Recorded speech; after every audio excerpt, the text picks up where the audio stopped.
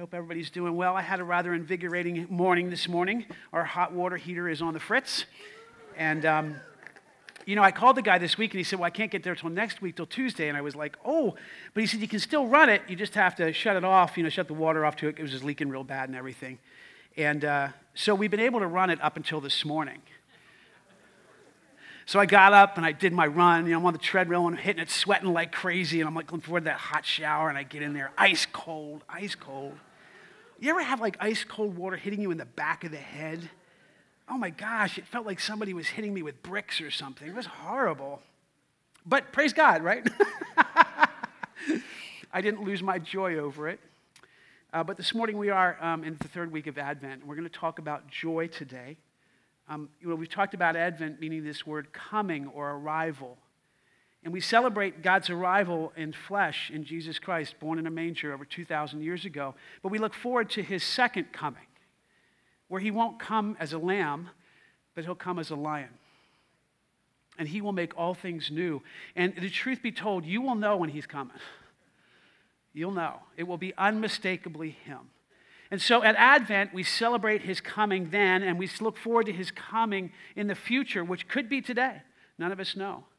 And then we celebrate all the little mini Advents in between, because God is with us today. And he longs for you to know how much he loves you, because love always comes close. So I want you to know something, that God is closer than you can imagine right now. He's closer that you may be even comfortable with. Because there may be areas of your life that you don't want to deal with him, and he's right here with you. He is your best friend. He's the lover of your soul. He's a trusted guide, and he is your Lord. He's your Lord. Now, that word doesn't mean a whole lot to anybody. How many women here call their husband Lord? I would just love it one day if Tracy would say, Lord Jeff. Wouldn't that be nice? Lord Jeff. And I would say, my lady Tracy. But that was from feudal systems, right? Feudal systems are when we called lords and ladies, and a lord meant a boss. How many of you ever had a boss? And some are like, ugh, do I have a boss? Well, Jesus Christ is the boss. He's the Lord. That means he's in charge. It means God is sovereign, in control of all things, and he is the one who calls the shots, and you are not, and I am not. Truth be told, many of us would like to call the shots. We would like things to be the way that we want them to be. But when we acknowledge Jesus as Lord, we are saying, you're the boss, God, and I'm not. I'm going to follow you. And when we follow Jesus as Lord and friend and guide, we are called to be filled with the joy of the Lord. So, Father, I pray today that you would guide us deeper into your joy, and that you would help us to understand your deliverance from our fears, from our brokenness in relationship, and from our confusion. Thank you that you are a great King, one in whom we can trust. And I thank you that you are a joyful God. Thank you in Jesus' name. How often do you think of God as joyful? The scripture said he rejoices over you with singing. He quiets you with his love. Isn't it amazing that someone would rejoice over you with singing, that they would look at you and that would rejoice over you in song? They would sing a song of delight over who you are. Your God does that. Your God is a happy God. Do you know that he's filled with joy for you? Jesus said, I have told you these things that your joy would be full, that you would have the fullness of joy.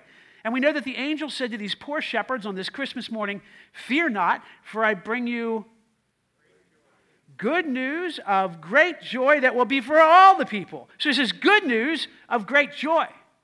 The Christian faith is a joyful faith. And joy is the central element of Christmas. We're a singing faith. The Christian faith has far more songs than any other religion on the face of the planet. We sing tens of thousands of songs about joy. And in fact, there's so many Christmas songs that if you were to start listening now, you could listen all year round and not repeat one Christmas song. Now, some of you are like, please don't do that. You're a bah humbug, in my opinion. I like singing Christmas songs in July. And people think I'm nuts for doing that. But I love the music of Christmas. Today we're going to look at the Christmas story. The word joy is used 8 times in the Christmas story. So if we look at this little Christmas story, you have to understand joy is the major theme of Christmas. Christmas is a party. It's a festival. It's a celebration. It's a birthday. It's not a funeral. Well, some of us treat it like a funeral because you're buying into the consumeristic view on Christmas.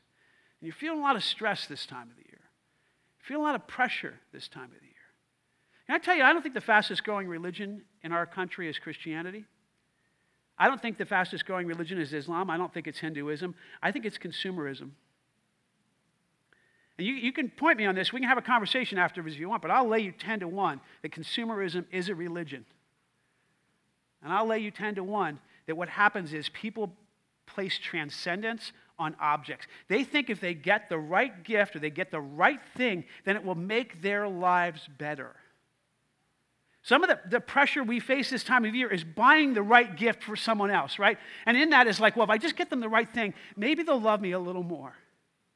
Or getting the right gift. You know, oh man, I really hope I get that gift because I do. It will really make my life better. And we give these materialistic things transcendence, and we think that somehow they're going to take us to a place of joy. And yet they don't. Because what happens is that only happiness lasts for a little while. Let me help you make the distinction between happiness and joy this morning. Happiness depends on happenings. Say that after me. Happiness depends on happenings. Because when you are happy, it depends on a circumstance. When something goes your way, then you are happy. Now, this is a new distinction, the distinction between joy and happiness, just in the past couple hundred years. In the Bible, there's no distinction between these two. They mean the same thing. But happiness is when you get something or have a circumstance that actually gives you hope. The problem is those circumstances don't last. The happenings don't last. Joy is a state of mind. It's also a choice. Happiness is based on the externals. It's external circumstances. You have happiness while the circumstances are there, but then it leaves. Joy is an internal character attribute. It's what happens on the inside. You can be joyful even in the midst of grief and depressing kind of situations. You still can have joy. Now, happiness is what I felt when I sat down at an amazing Thanksgiving dinner with my family. Anybody enjoy, like, food? Oh my gosh, it was such good food, good company, good memories. Loved it. I was happy. And then the next morning I got on the scale. And I thought, how in the world can one person gain that much weight in like 2 days? You see, my circumstances quickly changed, and my happiness went with it until I got into the leftovers. And then my happiness returned until the leftovers went away. You see, that's happiness. It's based on what's happening around you, but joy is based on what's happening inside of you. You see, if you're in Christ Jesus, the reality is Jesus lives inside of you. And so he's come to make his home in your heart. And that's a beautiful, joyful reality. And then he's doing work in you all the time, which is a beautiful, joyful reality. And that's not based on circumstances. It's based on a person. And his name is Jesus. You see, we often have a problem relying on things to make us happy. But joy is based on the person of Christ. And I want to give you a definition of joy this morning. It's the settled assurance that God is in control of every detail of your life. I'm going to stop there for a second. God is sovereign. That means he's in control of all things. Now, I didn't say that he makes all things happen because we know that evil doesn't come from God. But we do know that he's in control of all things. He is sovereign over all. That means that he is in control of every detail of your life. That means that you have a quiet confidence that ultimately everything will be all right. Ultimately, eventually, he will make all things right. Do you believe that this morning? You see, that brings joy. It brings a quiet confidence that ultimately God will put everything right. And it's a determined choice to praise God in all things right now. You see, joy is a choice as well. That's a whole lot different than feeling good. It's a choice. It's part of your character as you go in Christ. Joy is a commitment, and God wants you to live a joy-filled life. How many of you want to have more joy in your life? Okay, good. So if you want more joy in your life, you have to trust God in some very specific ways. There's some things that you have to avoid that steal your joy. You see, many of us know the Lord, and we're in a relationship with Him, but we allow certain barriers or roadblocks to rob us of joy. And we're going to look at 3 today, 3 specific roadblocks to joy. But none of us feel joy all the time. These barriers prevent us from having joy, and we need to know these barriers so that we can transcend them with the Lord. They are depleters of joy, and they will drain the joy right out of you. They're all in the Bible, by the way. They're all explained there. See, we need to engage in a spiritual battle with the Lord in order to maintain your joy, and if you don't know what you're fighting against, it's hard to fight effectively. So we'll talk about these barriers today. In addition to those 3 barriers, there's 3 choices that you must make in order to experience joy in your life. Now, coincidentally, all 3 of these barriers and all 3 of these choices are found in this simple story of Christmas. And I'd like to think that God actually placed them there very intentionally for you and I, so that we can remember them very easily. Today we're going to look at 3 characters, Mary, Joseph, and the wise men. And we're going to look at passages from the Gospel of Luke and Matthew. So let's begin, and let's let the Lord speak to us through His Word. In the 6th month of Elizabeth's pregnancy, God sent the angel Gabriel to Nazareth, a village in Galilee, to a young virgin named Mary. At that time, Mary was legally engaged to be married to a man named Joseph, a descendant of King David. Suddenly, the angel appeared to Mary and said, "Greetings, highly favored woman." Now, I want to stop there for a second, and I want you to understand that the words highly favored in that context are only used twice in the New Testament. Only 2 times. The first time is to refer to Mary. God says through an angel, "You are highly favored in God's sight." The second time, the word is about you. The word from Ephesians says this, "To the praise of the glory of His grace, by which He has made us highly favored." We are highly favored in Jesus Christ. I want you to turn to your neighbor right now, and I want you to say in the most regal voice you can muster up, "Greetings, O highly favored one." Say that, please. Now, some of you said that, and you meant it, okay? But here's the truth. If you're in Christ Jesus, you are highly favored of God. You are a favored son or a favored daughter of the Most High God. What happens to highly favored people? It's very important for you to know this. When the favor of God rests on you, the power of God is released through you. I'm going to say that again. When the favor of God rests on you, the power of God is released through you. And that's important for us to understand as we look at these characters and understand our position before God, is that the power of God is available to you right now.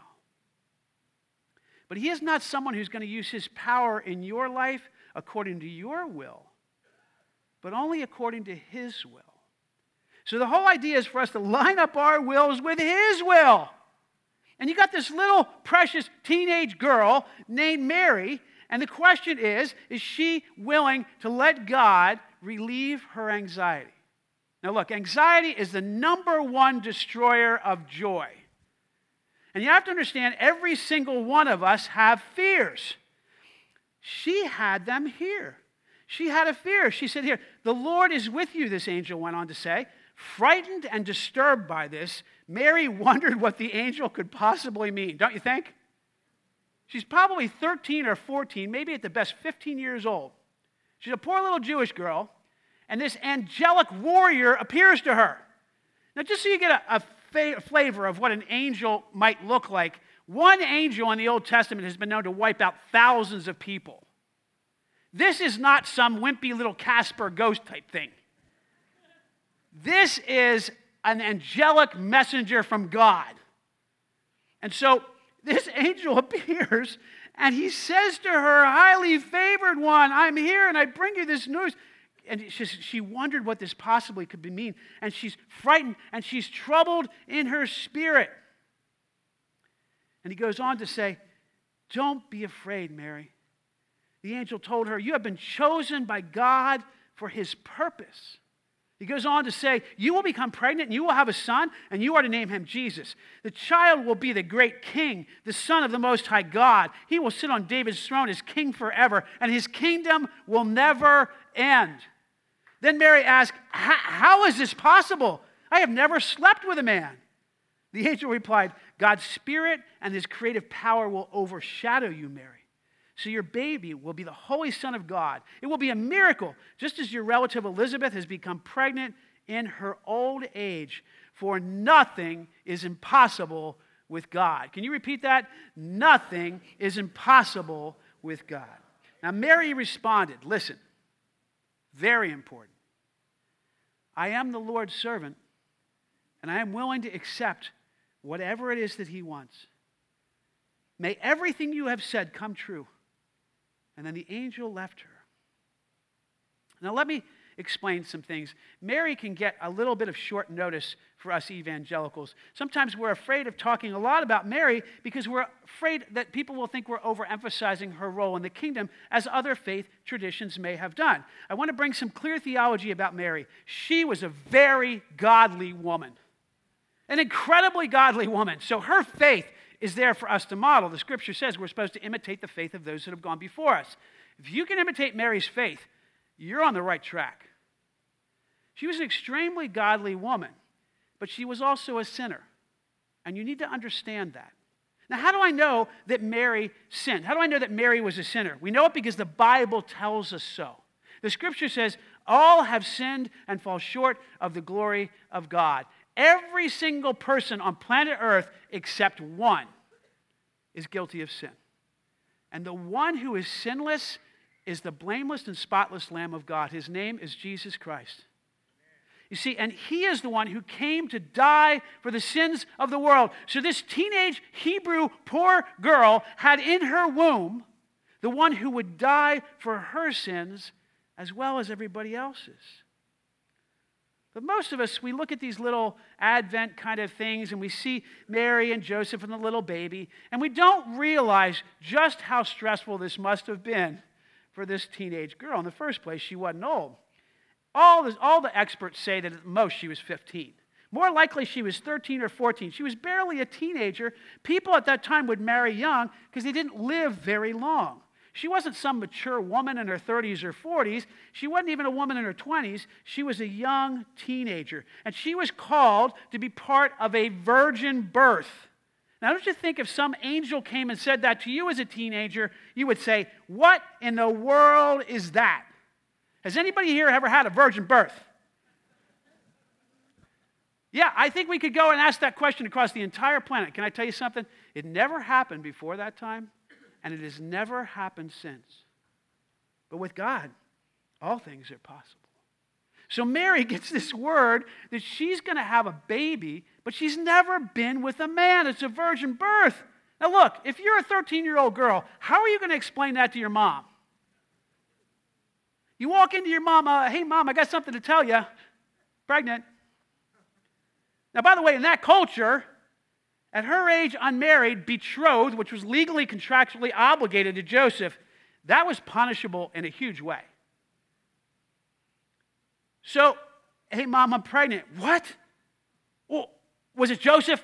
No, Mom, it wasn't. Somebody much better. What do you mean somebody much better? You've been unfaithful to Joseph? Well, no, not really. Let me explain this to you. An angel came to me, and this is God's baby. Do you think your mom's buying that? How about your family? How about your friends? How are you going to explain this to your fiance? That's called stress. She's single. She's in a little town. And can I tell you, gossip about a single girl in a little town like Shrewsbury travels fast. She was in a little town, and this gossip, I'm sure, traveled very fast about Mary. And you know, she's then 9 months pregnant. Think about the stress moving forward. She's carrying the Son of God. And then she's about 3 or 4 days from giving birth, and she's traveling on a donkey for 2 to 3 days. Any woman in here who's been pregnant before want to travel by donkey in that last trimester? Anybody want to do that? I remember going through that with my wife. Boy, that was a ride. Woo! Then she gets to Bethlehem. There's no place for them. We know she's staying someplace among some animals. We don't know if it's a house or a stable, but we know it's among animals. And that night, this little 13-year-old girl never had a relationship with a man. She's never had a baby before. And she's going to deliver this baby on her own. She doesn't have her mom, her aunts, her sisters, her grandmother, no midwife, no doctor, by herself. This is incredibly anxiety-producing for Mary. It all adds up to stress. That's why in the first story of Christmas, the word afraid is used 7 times. And the first thing that an angel says to anybody when they encounter them are those precious words, don't be afraid. Why? Because anxiety will rob you of your joy. You cannot be anxious and joyful at the same time. Now look, we don't know all the specifics, but we know that Mary could have worried about a lot. What do you worry about? What do you worry about? Is it kids? Finances? Marriage? Your job? Your career? I don't know what you worry about, but I can guarantee you this. You worry. Now, some of you go, well, I'm not really afraid of anything. I never worry. We have a word for that, and it's called denial. Can you say that after me? Denial. Now, some of you were thinking of another word, and I didn't go there with you. Your enemy wants to keep you afraid because if your enemy can keep you afraid, he will effectively steal your joy from you. He wants to keep you consumed with worry, especially during Advent. Why? Because this is a time where we're supposed to be celebrating Jesus. And he wants to consume your heart with worries about finances and materialism and family and all these other things. And our eyes are supposed to be focused on this Christ child because if they are, we will be filled with joy. But see, Satan doesn't want that. He wants you to be afraid. And you know what? He can even do one better if he keeps you unaware of what you're afraid of. You see, if he keeps you deceived into thinking that you're really not afraid or not even knowing what you're afraid of, then he can effectively hurt you more. He can rob you of joy and he can take away your witness for the cause of the King. I'm going to say this little phrase and I want you to say it after me. Revealing your feeling is the beginning of healing. Say that. Revealing your feeling is the beginning of healing. When we talk about revealing, the root word, of course, is revelation. And God brings revelation to you and to me. So he shines light into our lives, and he wants to show us what it is we're afraid of. And then when he shows us that, he wants us to know that we have no reason to be afraid of that because we have him in our lives. And when we have him, we then can make a choice to transcend anxiety. The choice that Mary made was this. She chose to trust God and accept his plan. No matter how much hardship came with that plan, Mary said these words, I am your servant, God. Or the handmaiden is the better word, a handmaiden. I am the handmaiden of the Lord. May your word be fulfilled in me. She's saying, have your way with me, God. This is a powerful prayer. It's a prayer that she could have chosen not to have said. She could have chosen to actually say, well, why is this happening to me? And why didn't you choose somebody else? And what in the world is going on here anyway? So many of us ask those questions, and can I make the argument in the Old Testament? I have not found a man that was called by God to do a difficult thing that did not argue with God. Every single man in the Old Testament argued with God that I can find. At one point at a time, they go, well, I can't really talk very well. Or like, God, don't you want to send somebody else to do this? And you know what Mary says? She doesn't do any of that. She just says, I'm your servant. May it be done unto me as you will. You see, that's what we need to choose. We need to trust God and accept his plan for our lives, even when it doesn't fit what we think should happen. Do you think that she wanted this thing to happen to her? Do you think that this was something that she'd even thought about as a teenage girl? No, sure she didn't think about this happening to her. And it caused all kinds of turmoil. And yet she says, may it be done unto me as you want. She does ask the question, how, though? I think that's a good question. She says, but how is this possible? Like, how is this supposed to happen? And that's a good question for us to ask. I think sometimes when we ask God the question, why, we're looking to pick an argument with God. Why, God? And we want to argue with God, but when we say, how would you like me to do this? Now we're acting as a servant before God. Look, she could have said, excuse me, like, what about this overshadowed stuff? How's that supposed to happen? What's going to happen to my body? Oh my gosh, what's going to happen to my marriage? She could have been all over the place. And yet she simply said, let it be done unto me as you say. My question to you is, have you ever prayed a prayer like that? I mean, really from your heart said to God, God, have your way with me. Can you say that out loud? God, have your way with me. Can I tell you the truth? I say that prayer, and even on my best days, I want to follow that prayer with a big but. God, have your way with me, but don't touch my kids. God, have your way with me, but don't mess with my marriage. God, have your way with me, but don't mess with my finances. God, have your way with me, but don't mess with your church. God, you see, I have all these things I want to fill in. And what would it be if you just turned to God and said, God, have your way with me no matter what? You know when you can say that prayer? When you know how good God is. When you say that prayer, you know how good God is. Can you say this? God is so good. That wasn't very enthusiastic. God is so good. That's a little bit better. God is so good. That's better. You see, when you know God is so good, then you can say, God, have your way. No matter what it means. No matter what I have to sacrifice, no matter what happens to my family, no matter what happens to my life, no matter what happens to my health, no matter what happens to my bank account, God, you have your way in me. Because I live for you, and I don't live for me anymore. You see, that's the message of Christ, is that he sacrificed himself for you. And now you're to live your life as an offering unto him. And that means you can say this dangerous yet so powerful prayer. God, I trust you.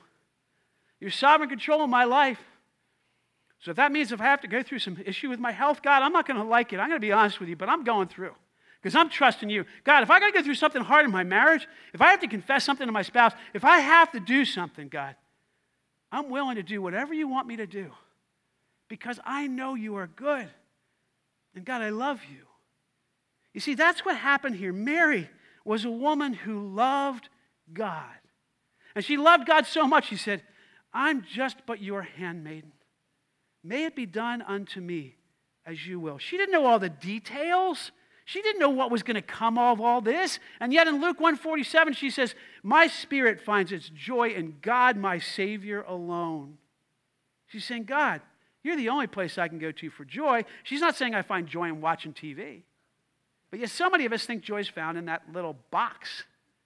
It's not even a box anymore, is it? It's like a little thing. She didn't find her joy in social media. She doesn't find her joy in getting a good Italian dinner, as good as that is. Anybody say amen? But joy is not found there. She says, my spirit finds joy in God, my Savior alone. You see, when we know that, then God starts defeating our anxiety because we put our trust in him and we say, God, your will be done in my life, not mine. And we know that God uses every circumstance in our lives to grow us into his image.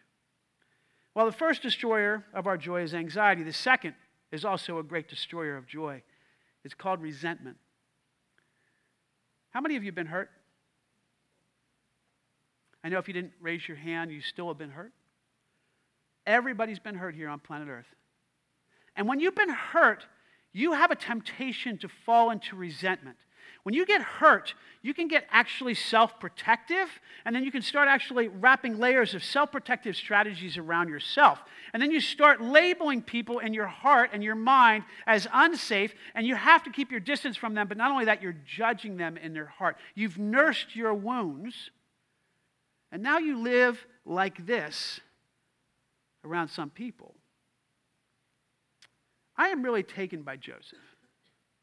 This is how the birth of Jesus Christ came about. His mother Mary was legally betrothed to be married to Joseph. That was a legal contract. I'm sure Joseph was like, oh my gosh, I get this hot babe named Mary.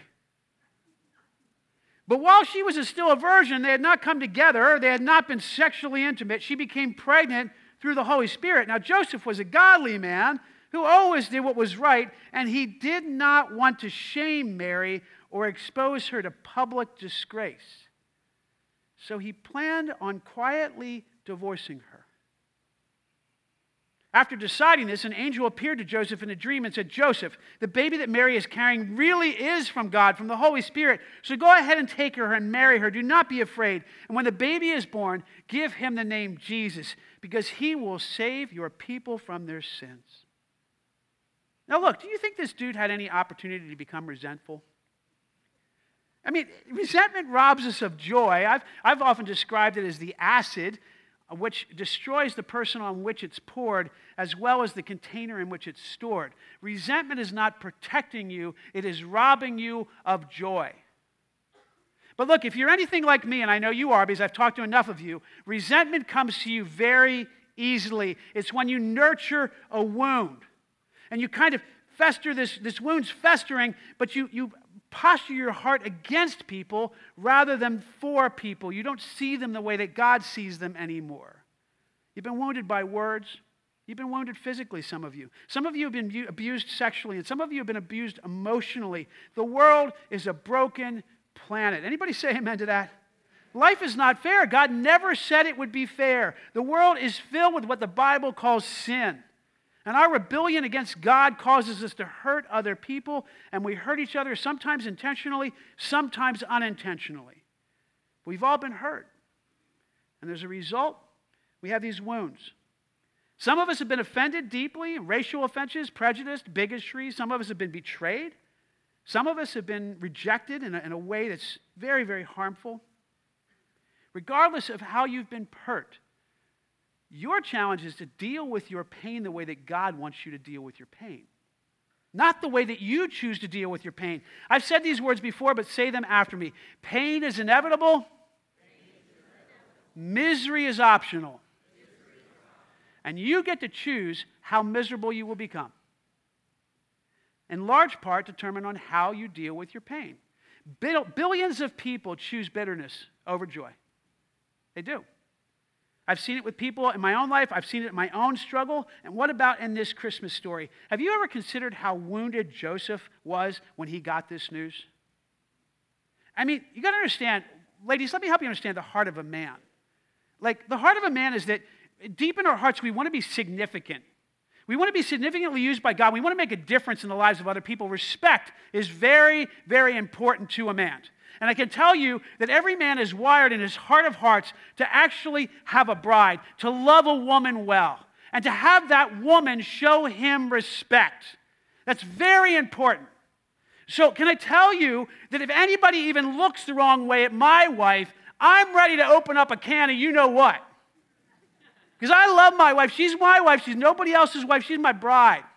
And nobody even gets to call her Sparky. That's what I call her, Sparky. Nobody else calls Tracy Sparky. You call her Sparky, you're in for something. But she's my wife. And I have a good godly jealousy around my wife. For God is a jealous God. Now, I'm not trying to somehow give you approval if you're expressing jealousy in the wrong way. Jealousy can take on a form that's horribly destructive. That's not what I'm talking about. What I'm talking about is deep in the heart of this man anyway. I want to protect my bride. And the thought of her ever being with another man makes me want to, I cannot even tell you what it makes me want to do. Anybody with me? Gentlemen, are you with me? Yeah. Gentlemen! Yeah. All right, good. A little bit of stuff in here, a little testosterone left in the room. So Joseph, this dude who's in the prime of life, he's known probably well in his community as a carpenter, but he's looking on this woman who's going to be his bride. And his heart is filled with hope to have impact in her life and to love her well and to care for her well and to be her dude. You know what I'm talking about? Can you imagine what happened when she came to him? Honey, I got something to tell you. Oh, what is it, dear? Pregnant. What? Yeah, but you don't know it all. Let me tell you. Angel came to me. Angel came to me, and I'm pregnant, and it's God's child. Can you imagine what this dude was feeling? Rejected wouldn't even begin. Betrayed would not even begin to describe what he is feeling. Deceived? I'm sure he's feeling all of these things. And yet the scripture says that he doesn't retaliate.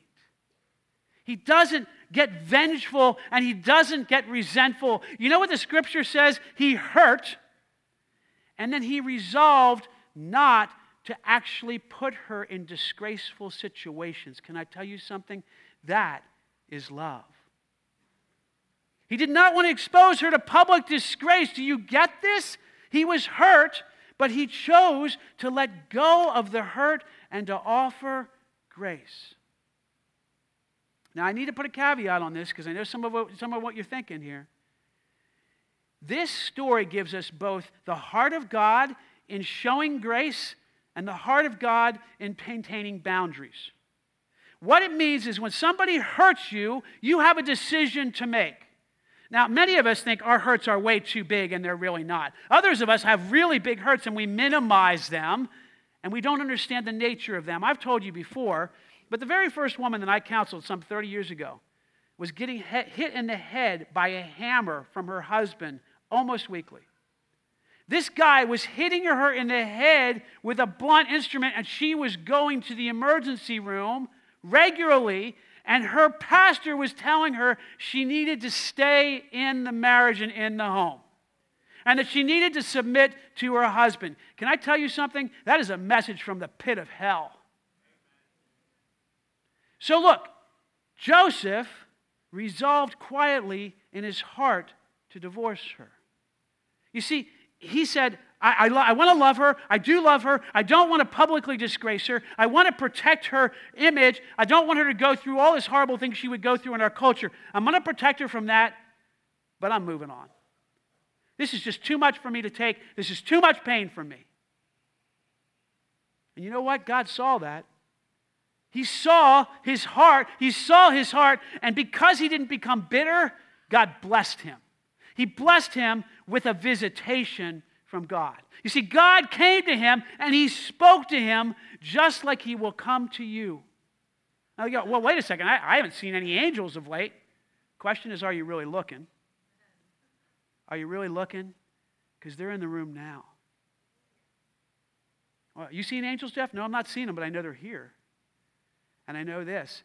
God speaks to me very, very clearly. I just need to listen. You see, God will come to you and he will give you a word. But can I tell you, God did not set up Joseph for resolve. He set up Joseph for pain. Why? He did this intentionally. Now, let me tell you something. He could have come to Mary and Joseph at the same time, don't you think? Don't you think he could have sent that angel and said, hey, let's arrange an appointment with Joseph and Mary, and I'll just roll it out to both of them at the same time. Hey, guys, Joseph, hold on to your seat. This is going to be a hard one, pal. But here's what's going to happen. She's going to have a baby, and it's not going to be yours. But, stop, it's going to be the Holy Spirit's. And he could have revealed all of this to both of them, so Joseph would have had the same experience Mary did, and they could have gone through it together. But guess what? God chose intentionally not to do that. Joseph has to go through all this agony thinking that his fiancée has been unfaithful to him. What is God doing here? Listen very carefully. He is testing Joseph's character. And every time you get hurt, I'm not saying it comes from God, but I'm telling you that God will use it to test your character. You see, he's going to say, what's he going to do with his pain now? What's she going to do with her pain now? Does she have enough of my heart to respond compassionately? Does he have enough of my heart to be forgiving? Will he be loving? Will he be a good and godly man? Or is he going to try and get even? Will he get filled with resentment and bitterness? Or will he turn to me and trust me to actually show grace and let the pain go? I don't know about you, but letting pain go is not an easy thing for me. Matter of fact, it's impossible apart from God in my life. But can I tell you what happens when I let go of pain that's been inflicted on me? When I hear somebody's out there talking about Pastor Jeff, or I get something else coming my way, or I've been hurt in a number of ways, you know what happens when I let go of the pain? And I got to say, God, if not for the grace of God, there go I. God, I forgive them. Or when I look at them and I just say, hey, I forgive you, 100% forgive you. I had the opportunity to forgive a couple people this week. You know what's awesome when you forgive people? You are being just like Jesus Christ. I had the opportunity this week for 2 people came to me and said, I just need to apologize. Will you please forgive me? And I went, absolutely. 100% done, complete. I'm not going to hold it against you at all. You know the freedom? You know the freedom when you don't hold stuff against people? Oh my gosh, joy rushes into your soul. Why? Because you are showing people the very image of God. Some of us hold on to this stuff. My mom, God bless her, she was a godly woman, but she struggled like so many of us do here on planet Earth. And I remember every once in a while, she would just erupt in kind of a rage. And she'd go, I remember when your Aunt Betty 25 years ago. And I'm like, 25 years ago? Can't you find something more recent than that? Like, what's going on? But you laugh and we laugh, but it's us. We hold on to this stuff. Let it go, man. And I promise not to sing that song from Frozen. I promise not to do that. All right, I'll do it. Let it go. No, I won't. You didn't get angry. You didn't get mean. You didn't become controlling. You didn't accuse her of things. He trusted God. And God came to him and blessed him. I think his blessing came because he chose not to become bitter. Let me help you understand something. Anger is most often a secondary emotion. How many of you struggle with anger? Yeah, like I struggle with anger. Now, I'm not a guy that throws stuff. I'm not a guy that calls people's names. I'm not at least out loud. But in here, yeah, you're right, I do. You know, anger has its roots in other emotions. Every fruit has a root. So you're bearing fruit in your life. The question is it good fruit or rotten fruit? Is it godly fruit or is it like satanic fruit? I mean, that's their choices. And if you handle your anger inappropriately, the scripture says man's anger does not bring about the godly life that God requires. So if you're acting out of your anger, you have to understand there's some roots to that fruit, man. And you can handle your anger inappropriately. So there's 2 categories. There's the dumpers and there's the stuffers. Now, if you're a dumper, you're the aggressor. You're like, I just have to share my heart with you. No, you don't. No, you don't. I have to be honest with you. No, you don't. Just shut up. You don't have to do that. But see, what you do is then you dump all this anger out and you hurt people in your anger. I was known as a dumper for quite some time. By the grace of God, I'm not known that way anymore. You see, I was a stuffer growing up. Then I became a dumper, and I thought that was liberation. And it wasn't at all. It wasn't God's way. You see, the stuffers, they get angry, they get resentful, but they stuff it all down. And they try and look really good on the outside. Oh, I don't get angry. Oh, yes, you do. What happens is you stuff it down, and then it comes out sideways. That's called passive-aggressive. How many people like a passive-aggressive person? That's beautiful, isn't it? See what I just did there? That's called sarcasm. And sarcasm is a passive-aggressive way of dealing with your anger. And it hurts people. You know, passive-aggressive people will I didn't really mean to leave the car running all that time. I didn't really mean to leave the lights on all night. They do all kinds of things that they know will bother you because they're not forthright enough to go for the kind of direct attack that the aggressors do. And both are hurtful. The scripture says you're supposed to fully acknowledge your pain and anger to God. But you're only supposed to acknowledge it partially and according to God's will for that person's life. Listen to this word very carefully. Speak only that which is good for edification, that it may grant grace to those who hear. You see, we're supposed to be quick to listen and slow to angry and slow to speak. For anger does not bring about the righteous life that God desires. Can I tell you what's under anger most of the time? Either fear, guilt, shame, hurt, and helplessness. These are 5 roots that are kind of foundational emotions. How many of you can get angry on the road? Okay, so I am driving late to appointments and to work with somewhat regularity. I'll just say that I can be a guy who's a little bit in a hurry. Anybody with me? Okay, a few. Anyway, I'm not alone. Praise God, right? So God has this way of humbling me every time I'm late. He puts a person in front of me who I can barely see their head above the headrest, and the steering wheel's like this. And they're driving like 15 miles an hour in a 40-mile-an-hour zone. And I'm behind them, and I'm like, please, Lord, help me. Please, Lord, help me. And then all of a sudden, it just erupts, and I get angry, and I'm like, just get out of my way. Don't you know I need to be somewhere? Don't you know how important I am? See what it's coming back to? It's all about me. And I get filled with anger. Why? Because I'm feeling helpless. I can't get this person out from in front of me. And I'm going to be late. And you know what's going to happen when I'm late? People are going to think poorly of me. You know what that's called? Fear of man. You see, I want to maintain an image to other people that I can't be late to a meeting. I mean, my gosh, if I'm late to the meeting, I'm the lead pastor, for crying out loud. Well, it's okay for me to be late to a meeting. Not okay for me to be late to every meeting. But the truth of the matter is, I'm more concerned about what other people are thinking of me. So what's that? That's fear. I have fear and helplessness, and they're manifesting themselves in anger. See, on my best days, I can say, God, I'm feeling helpless right now, but I trust you. Sometimes I wonder if he puts that old granny in front of me to keep me, something bad happening down the road.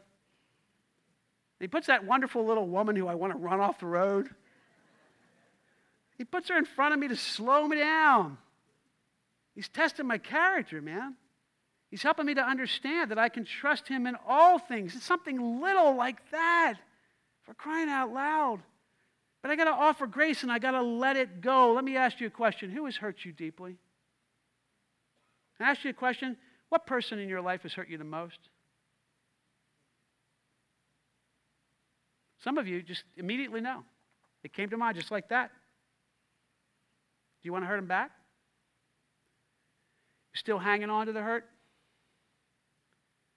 I can guarantee you, if you are, that's one of the reasons you're not experiencing more joy. Because you're holding on to resentment. And your heart is hardened. Oh, my heart's not really hardened I don't talk to them at all. I avoid them. But my heart's not hardened towards them. Yeah, it is. You see, you've lost your joy because you've chose resentment. And you can't have both. You know, it seems like in every message preparation, I have opportunity to apply in my own life the very things I'm talking about. So this week, I found in my preparation that I was resentful towards one of the members of my family. I don't say that with pride. I hate that about me.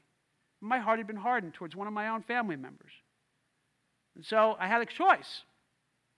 If the offense is small enough for me to overlook, I'll just overlook it and forgive it and trust God to let it go. But this offense was repeated, and I felt offended. But my first thing wasn't to talk about their offense, but my own. You know why? Because I was sure that they had known I was resentful towards them. You know what? When you're resentful towards somebody, they know it. They know it. They may not even be able to say it, but they feel your coldness. They feel your harshness of heart towards them. They know your heart's not soft towards them. They know that you're not wanting the best for them. They get it. So I had an appointment to make, and I went to this member of my family, and the first thing I said is what I'd encourage you to do if you're holding on to resentment. You go to that person you're resenting, and you say these words: I have a confession to make. I've been resenting you, and I'm so sorry. Will you please forgive me? I should have come to you a long time ago, and I didn't because I was afraid. Please forgive me for having a hardened heart towards you. I see, God's taught me to do this, and I don't want to sign up for that kind of stuff, but this is the pathway to joy, my friends. By humbling yourself before God and by living a humble life before others. Can I tell you something? If you've been resenting somebody for a while and you go to them and you do that, it's going to knock their socks off. God is going to use your humility to show them his heart. I don't do it for that reason. I did it was real. I did it because it was honest. And this member said, my gosh, I absolutely forgive you. What's going on? Why were you resentful? And I said, well, I'd like to talk about that, but thank you so much for forgiving me. And then I was able to talk about what was bothering me. And once they listened, they thought for a minute and they went, you know what? You're absolutely right. I did do those things, and I'm so sorry. Please forgive me. And angels in heaven were rejoicing. Why? Because sinners were repenting. You understand? This is the way you're supposed to live life with other people. Now, if this person had not owned their stuff, my position would remain the same. forgiveness and grace. I did my part, then I let go. Okay? God will guide us in relationships, but I got to be honest with you, so much of us need to do this work. For when you have the favor of God, when the favor of God rests on you, the power of God works through you. And it's totally up to you how you trust God with your heart. You see, you can, like Mary, choose the path of trusting him and following his plan for your life. You can choose the path of Joseph to show grace and let your pain go. Some of you are going, Jeff, I just can't do that. You're absolutely right. You can't. That's why you need a Savior. That's why you need Jesus Christ, because he is the power that you need. Nehemiah 8:10 says, the joy of the Lord is your strength. God will give you strength. The last destroyer of joy I want to talk about is this one, confusion. How many of you have ever been confused? How many of you are currently confused? When you're confused about the trajectory of your life, the joy can just drain out of you. And can I tell you, God is clear about the path for all of our lives. It's just so many of us don't really seek to follow that path, find the path and follow the path. But you're confused and the joy goes out of your life. Look, I've been a pastor for over 25 years. And I consider it a deep honor to act as a life coach for you and to share some things with you on Sundays and other times. But I've talked to thousands of people. Can I tell you the number one question that I get from people is this: what am I supposed to do? Jeff, what am I supposed to do? What is the trajectory of my life? What are the steps I'm supposed to take? I'm confused. I don't know what to do about this situation. And can I tell you, at Christmas, almost everybody was confused. At the first Christmas, the only people that weren't confused, they weren't people, they were angels. They knew what was going on. Mary was confused. She didn't know what was going on. Joseph was certainly confused. He had no clue what was going on. The shepherds were confused. They don't know what's going on. The wise men were confused to some extent because they didn't know exactly where this child was. And King Herod was majorly confused. It says, in all of Jerusalem with him. The wise men, in their confusion, didn't know what direction to take. They stopped by and they hung out with Herod in his palace and they said, hey, where is this one who is born king of the Jews? And that really ramped up Herod because he wanted to be the only king. How about you? You want to be king of your own castle? Or do you want to let Jesus be your Lord? But see, these guys were seekers. They wanted to find him. And we know that they walked probably 800 miles. 800 miles. Some of you are like, I have to walk a mile? That's part of our problem. These guys, to find out what God was doing, were willing to walk 800 miles. You see, something was going on, and they wanted to encounter God in this way, and so they walked one step at a time. And in the midst of their confusion, they made a choice. They chose to follow God's light one step at a time over a long road that led them to Jesus. Now, they were confused at times. Here it says, they were now after Jesus was born in Bethlehem in Judea, during the time of King Herod, some wise men from the east came to Jerusalem and asked, where is the one who was born king of the Jews? We saw his star in the east, and we have followed it here, seeking to find and worship him. Now, Herod, the king of Jerusalem, was deeply upset and bothered by their search, and so was most of Jerusalem as well. Can I tell you something? Wise people today still seek Jesus Christ. You see, they're looking for more than what they're experiencing. And they're trying to find out what life really means. And can I tell you something? God will provide lights in your life. You see, he gave them a star, and when the light moved, they moved. And when the light stopped, they stopped, and they kept moving and following the light. They followed the light that God was giving them, and they were doing it in faith. They didn't wait to understand all the details. They just started out on the journey, and they took one step at a time. Now, by the way, if you're going to truly and earnestly seek God, I have a little warning for you. It's going to upset some people. Jesus has a way of upsetting some people. He upset Herod greatly. He upset the religious leaders of that time greatly. And if you're going to become very earnest in seeking Jesus Christ, it's going to upset some people around you. There are people around you who are not going to like the changes. Can I tell you that Jesus upsets political structures? Do we not need Jesus to upset our current political structure? Anybody say amen to that? But see, God made you to love you. And when you let him lead you, he gives you one step at a time. He didn't give them a map, and he will never give you a map. Now, everybody wants a map. How many people want a map? Don't you want to know where it starts and how it stops and how it ends? God, can you just give me the map and spell out every detail along the way, and then I will follow you? Well, can I tell you something? He will never give you that. You know why? The first reason is it will scare you spitless. You'll be so scared you won't even be able to spit. You're going to be that scared. Because you'll look at things and you go, I don't want to go through that. I don't want to go through that. I don't want to go through that. So God, in his grace, is saying, I'm not going to show you everything because you couldn't take it. Just trust me to follow me as your light, one step at a time. He won't give you a map for a second reason. You wouldn't trust him. You see, what you do is, I got it from here, God, I got the whole map, I'll do this. And he's like, no, and angels in heaven are screaming, no! You're desperate for God. But you know what he does give you? Is a compass. How many ever had a compass? Wish I had one today. I saw one, really nice one this week. As a kid, I loved compasses, how it always pointed one way, and you got an orienteering says you have to go a particular way and use your compass to guide you. God has given you a compass. And where did it go? Did I bring my Bible out with me? Somebody got a Bible? Thank you. Thank you for lending me your compass. This is a compass. It's the Word of God. See, when you know Jesus Christ, the Holy Spirit comes into your life, and the Holy Spirit illuminates the Word of God. I can tell you, before I knew Christ, I tried to open this thing up, and I would read it, and I'm like, what the heck? I mean, nowhere did I did the poke method.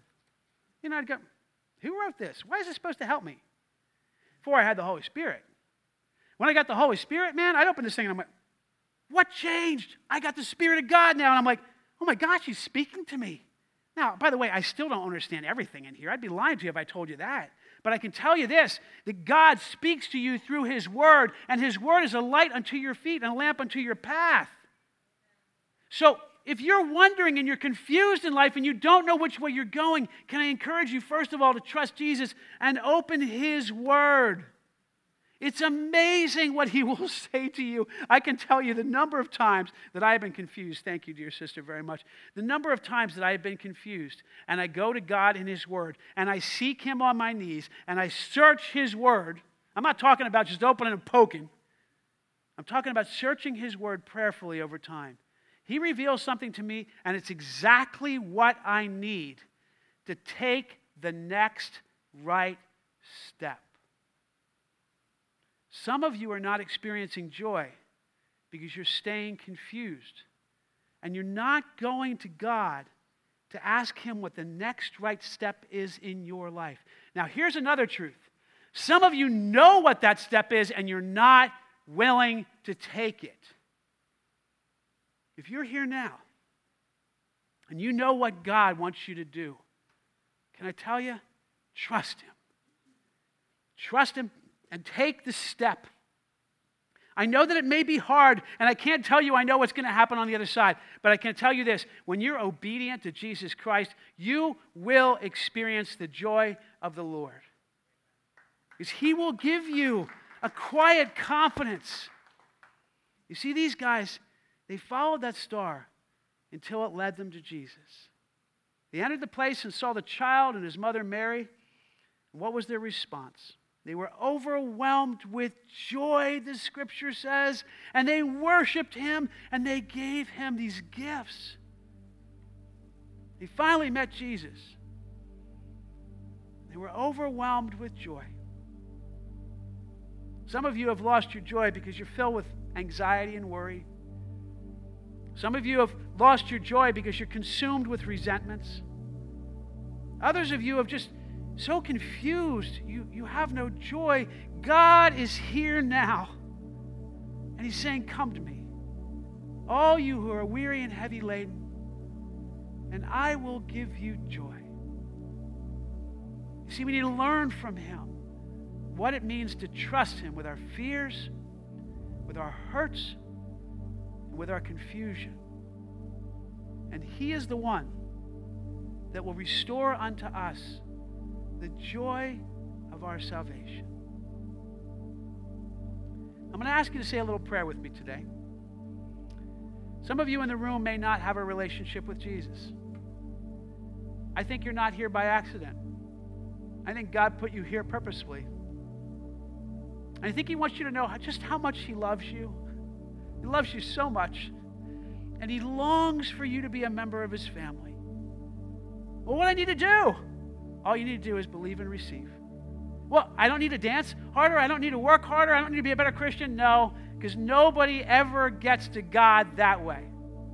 It's only by grace through faith that you would be saved. So you can settle this business with God right now, right here, by actually inviting Him to live in your heart. It's that simple, Jeff? Yes, it's that simple. For those of us who are in the faith, I have a simple prayer for you to say. David said it years ago. He said, "Restore unto me the joy of my salvation." Can you say that? Restore unto me the joy of my salvation. For some of us in the body of Christ are living consumed with fear, consumed with resentment, and consumed with confusion. And God says, stop. Follow me. I will restore to you the joy that is rightfully yours as my child. Let's pray together. You'd say these words in the quietness of your own heart after me. You can say other words if you want. God knows it all. He understands it all. Just talk to Him. God, I don't want to live a joyless life. I don't want to just exist.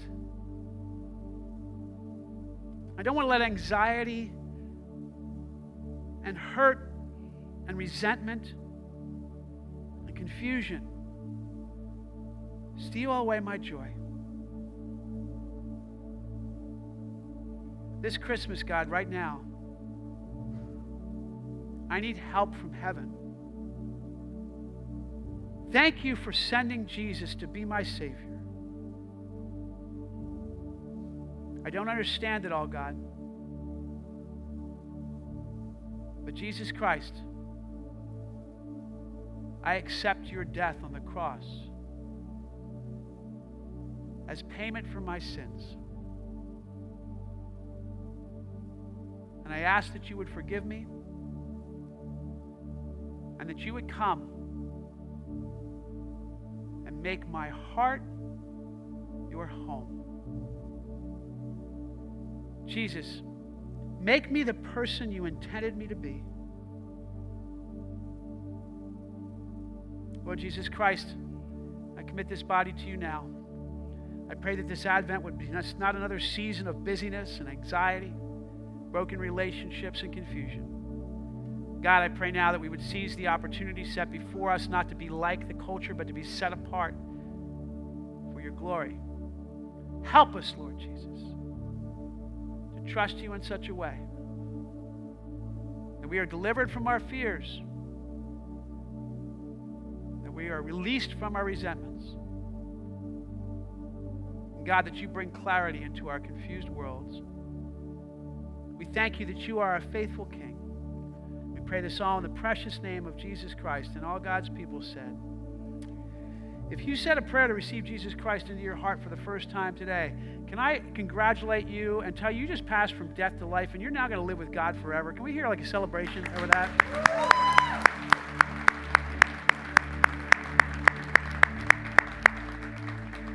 If you're here today and you don't have a church home, we would love to be that for you. There are so many ways you can get connected here at Grace. I would encourage you to stop out there and talk to some folks and ask them about getting involved in a house church or getting involved in community here at Grace in some way so we can help nurture you in your walk with Jesus. Let's stand together and close our time with one final song. I'm going to ask the prayer team to come forward during this time. And if you're here today and you need to be delivered from anxiety, resentment, confusion, whatever it is in your life, these folks would love to pray with you. Please allow them the honor of praying with you today. God bless you.